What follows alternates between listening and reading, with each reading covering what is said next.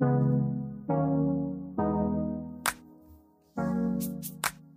we're back, Stripe Show podcast on a Monday. I'm your host, Travis Fulton. Thank you for making us part of your day. Hope you had a terrific weekend filled with some golf, perhaps some good golf as the weather warms up across the country. I was actually down in Miami where it was summer, folks, 90 degrees and humid, a little bit of golf during the day, some baseball at night for me. Went down and watched my beloved young Mariners get beat back-to-back nights, Friday and Saturday. That was fun.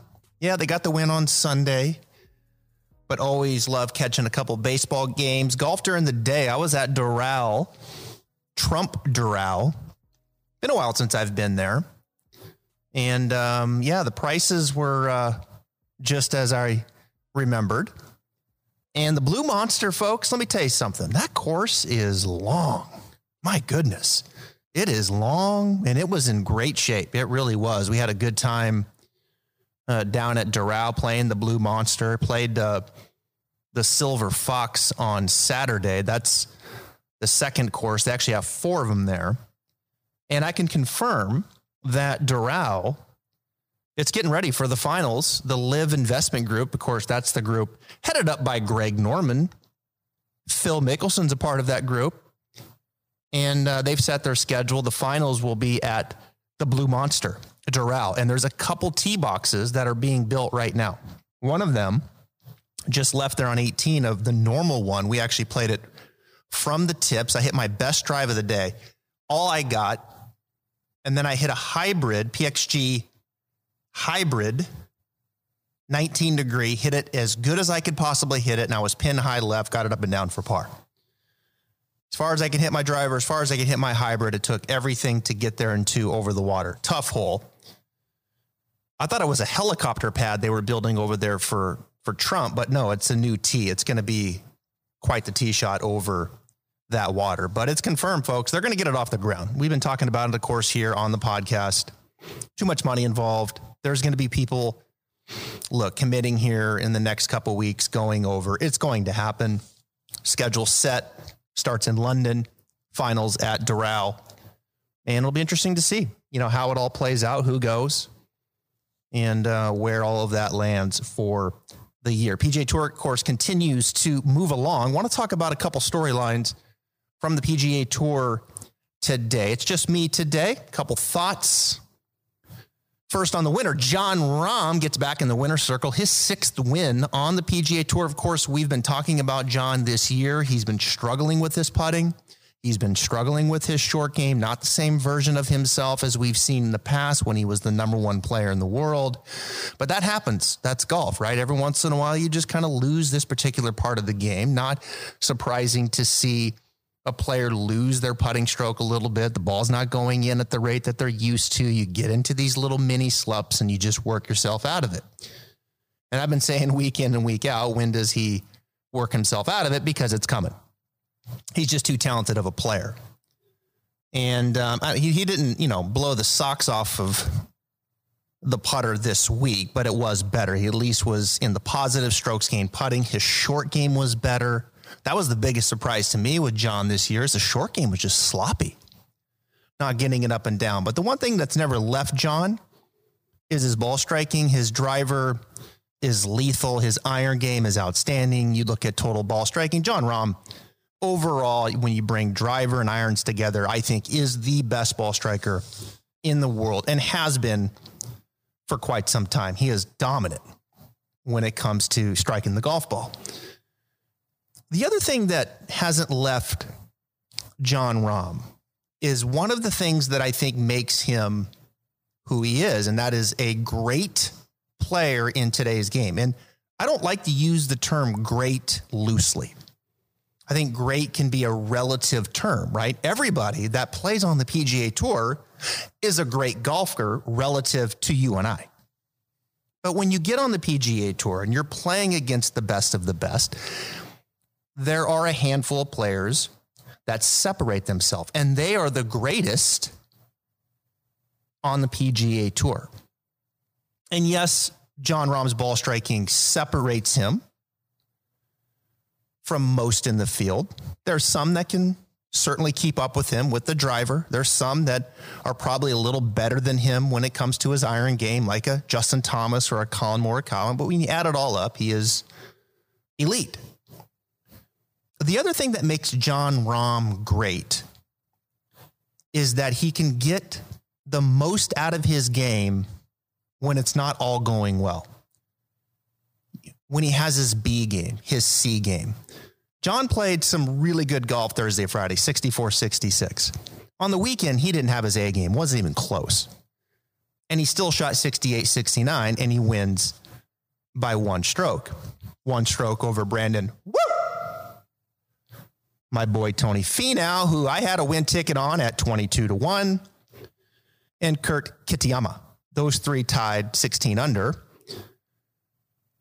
Davis Riley was fifth. Love Davis Riley. If you listen to the podcast on Tuesday, spend some time on Davis Riley. He's one of those guys that you have to stop and watch strike the golf ball. I am big on Davis Riley, and thank you very much for that top 20. But Jon Rahm was basically showing up into a field that's probably a glorified Korn Ferry Tour. And I say that not to be a jerk. I just say that this field was obviously not very good when it comes to PGA Tour standards. And yet Jon Rahm showed up. And I thought it was kind of a bit of an odd start, but he showed up in Mexico, maybe part of the Spanish speaking, and he gets his win. He gets back in the winner's circle and he beats up on a weak field. He was an overwhelming favorite. He was 3.5 to 1 to win, 3.5 to 1 to win. The next closest was 20-1. I mean, you just don't ever see that. Overwhelming favorite. Let me say that again. He was a 3.5 to 1, call it 3-1 favorite to win. And the next closest was 20-1.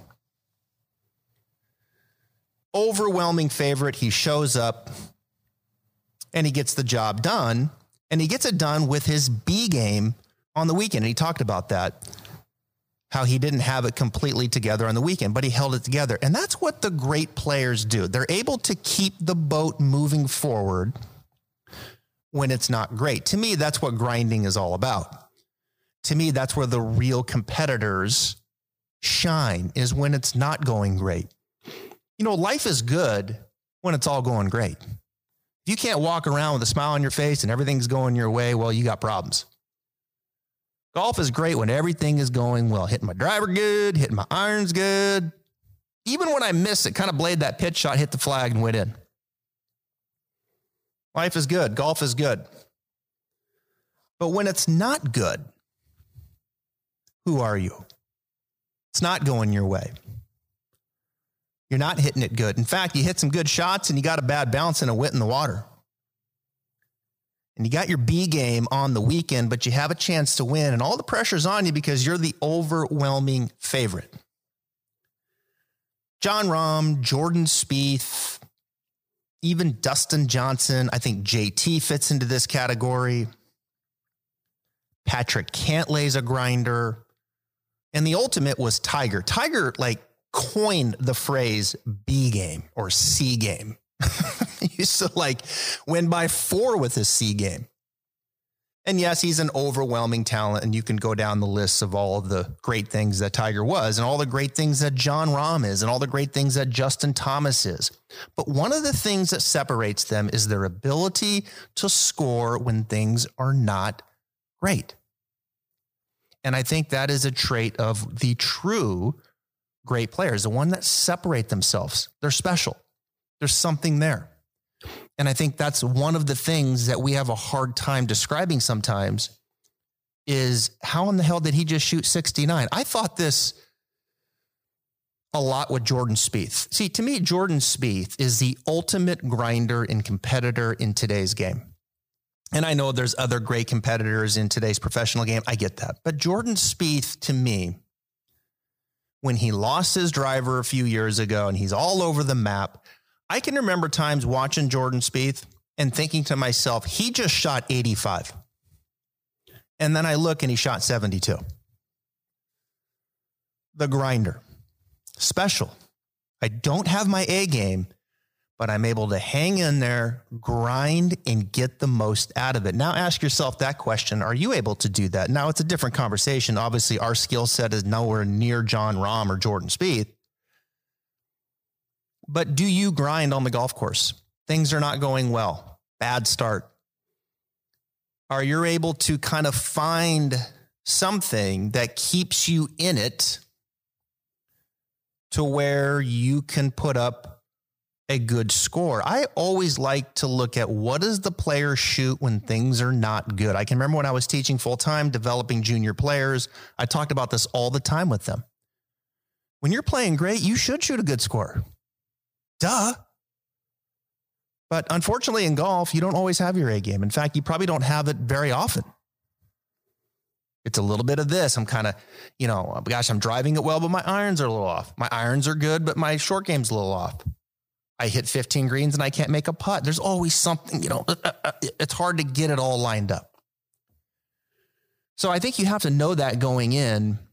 And I think to me, the ultimate competitors, the ultimate grinders are the ones that shoot at this level, 1 or 2 under par when it's not good. Jon Rahm probably had a C game. And that makes him special to me. That stood out to me this weekend with Jon Rahm. The other thing is this. The other thing that stands out to me with Jon Rahm is he's great situationally. When the moment hits, Jon Rahm steps up to the plate. I think there's those moments in a round, certainly when you're on the first page of the leaderboard, you're trying to win a tournament and things become different. There's something different. It hits the player, whether it's, holy shit, I have a chance to win. Or it's, I've got to make a par on 17 and 18 to win. I've got to birdie the last hole to win at the U.S. Open like Jon Rahm did.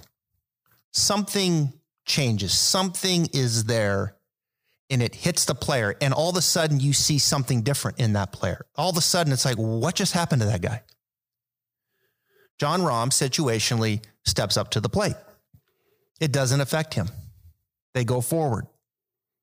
A lot of players put it in neutral. A lot of players back up. I say this from experience. I've played a lot of competitive golf in my life. It took me a while to get comfortable with a chance to win and move forward. I had a hard time with that, big time, in college and even in high school. It's like I'm 2-3 under with 4 to play and I'm tied for the lead. Oh my God, what do? Do I just keep going forward or do I protect? Oftentimes and many times I protected. I would bogey a couple coming in. Almost like I had a security blanket, like, okay, I'm 3 under. Even if I bogey the last 2, I shoot 1 under. Okay. Well, are you just going to be accepting that? I think it's a mental challenge. And I think there's a special group of people that they're able to elevate situationally. They're able to continue to go forward in that moment. Jon Rahm continues to go forward. Jordan Spieth continues to go forward. Justin Thomas continues to go forward. Obviously, Tiger Woods continued to go forward. Phil Mickelson. The greats go forward. Jon Rahm, B game, steps up to 17, 1-shot lead, back left pin, par 3. Not a good pin for him. And he stepped up and he hit it to 10 feet. That's a big time shot. That's a big time shot. That's digging deep and stepping up situationally and capturing the moment. Who's not good situationally? Tony Finau. I love Tony Finau, but he's not good situationally. The pressure's on. Not ideal. Tony Finau has certainly kicked a couple tournaments away in Phoenix, in LA. He didn't step up and capture the moment. And if he did, Tony Finau would probably have 4 or 5 wins right now. We look at him differently. But he has 2, and he's a nice player. He's a good player, but he's not a great player. Jon Rahm's a great player.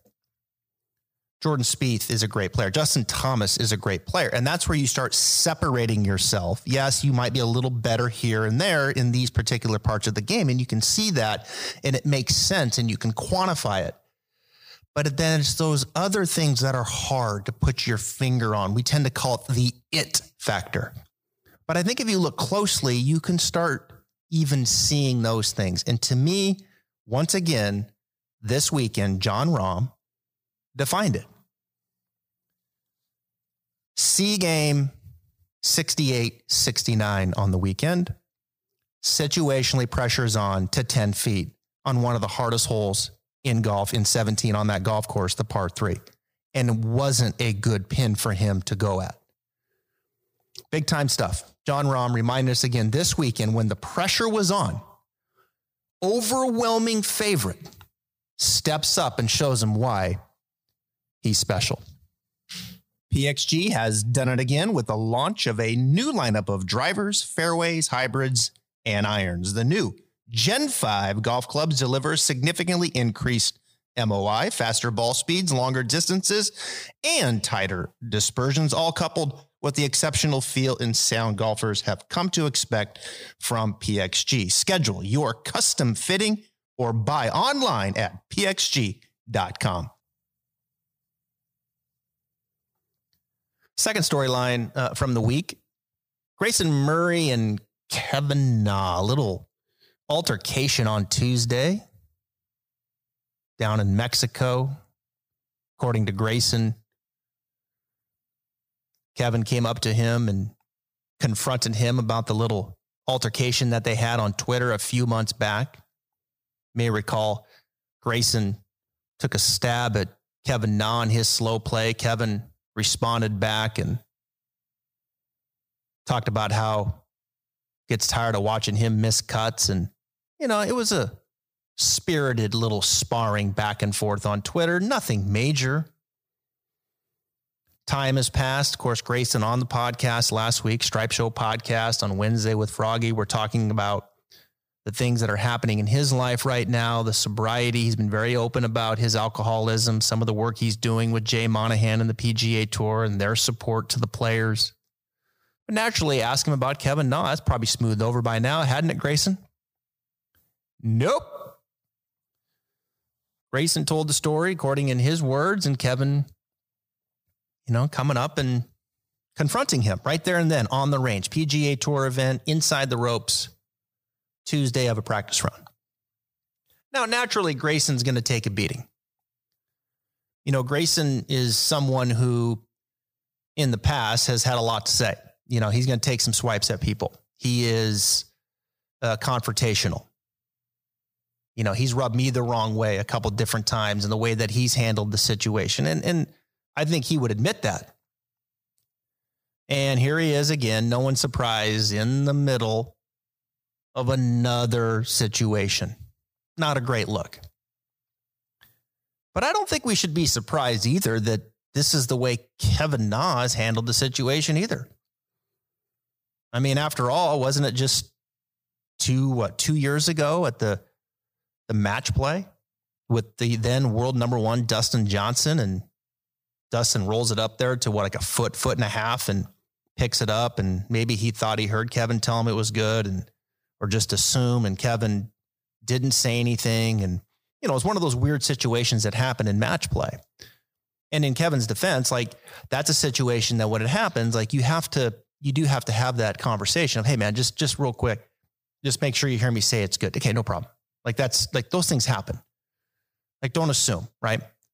But at the end of the day, it's a foot, or at the end of the day, it was a length putt that you're going to give Dustin Johnson probably 1,000 out of 1,000 times. I mean, it was a kind of a moot point. So that conversation needs to be had, at least in my eyes, and where I would have it is, I don't know, maybe walking to the next tee. It's not that big of a deal. Nope. Instead, I'm going to have the confrontation right then and there. I'm going to approach you right now, and I'm going to lecture you, and I'm going to tell you why it's a problem. In front of the cameras, rules official, hand on the shoulder, lecturing the world number 1 player like he's his 10-year-old son. I don't know. I don't agree with that. It's not the way I would have handled a situation like that. But I think you look at that, and you look at now the situation that happened in Mexico, and I don't think anybody should be surprised. I think Kevin Na kind of likes to be in the middle of the limelight a little bit. I think he likes these kinds of situation. I think he thrives off it. A little bit of altercation, a little bit of kind of rubbing people the wrong way, walking it in with 4 feet left in the putt. He knows that there's a lot of players that roll their eyes at that. He knows that. And we make light of it and fun of it, and it's cool, but I guarantee you it gets under the skin of so many PGA Tour players. And Kevin knows that. I think he gets fueled off of this stuff a little bit. He likes that. Walk it in. I think he likes that situation with DJ. I'm going to make an example of it right now. I'm going to confront Grayson Murray right now. I don't want to have a phone call about it. I don't want to talk about it in the locker room. I want to do it right now, make a scene out of it. Now I'm going to get fueled off of this stuff. He likes controversial things. He likes to be in the limelight. Little altercation. Look at his shirt, for crying out loud. He's got Saudi Arabia on his collar, and he's got this statement written across his shirt, win at all costs. I mean, show me a get up on the PGA Tour right now in today's climate that is more controversial than that. But it is what it is. And my point is, look, Kevin Na is a player that I love watching play. But like Grayson Murray, who kind of, rubs me the wrong way from time to time, Kevin Na rubs me the wrong way from time to time. No one should be surprised that A, Grayson's in the middle of it, but B, Kevin Na's handled it the way that he has as well. All right, that's enough. Stripe Show podcast. On a Monday, we'll be back tomorrow with Jeff Feinberg as we look ahead now to the Wells Fargo Championship. The Wells Fargo is not in Charlotte this year. It is up at TPC Potomac at Avenel Farm. I love this place. I've been there many times, played the golf course, really good golf course, right across the street from Congressional. Rory McIlroy is the defending champion. Then we go to the AT&T Byron Nelson at TPC Craig's Ranch, and then it's the PGA Championship at Southern Hills. Southern Hills, that's going to be fun for me. I played in the NAIA National Championship at Southern Hills. Let's see, 1998? Yeah, I think that's what it was. So that's going to be fun. Tulsa, Oklahoma. Tiger's been there playing some practice rounds. Looks like he's going to play. Phil Mickelson probably going to play. Oh. So many good storylines heading into May. We've got you covered. If you haven't subscribed already, what the hell are you waiting for? Go subscribe to the Stripe Show podcast. Leave us a ranking. Leave us a comment. We appreciate you being here. I'll be back tomorrow with Jeff Feinberg as we look ahead and we give you our best bets for the Wells Fargo Championship.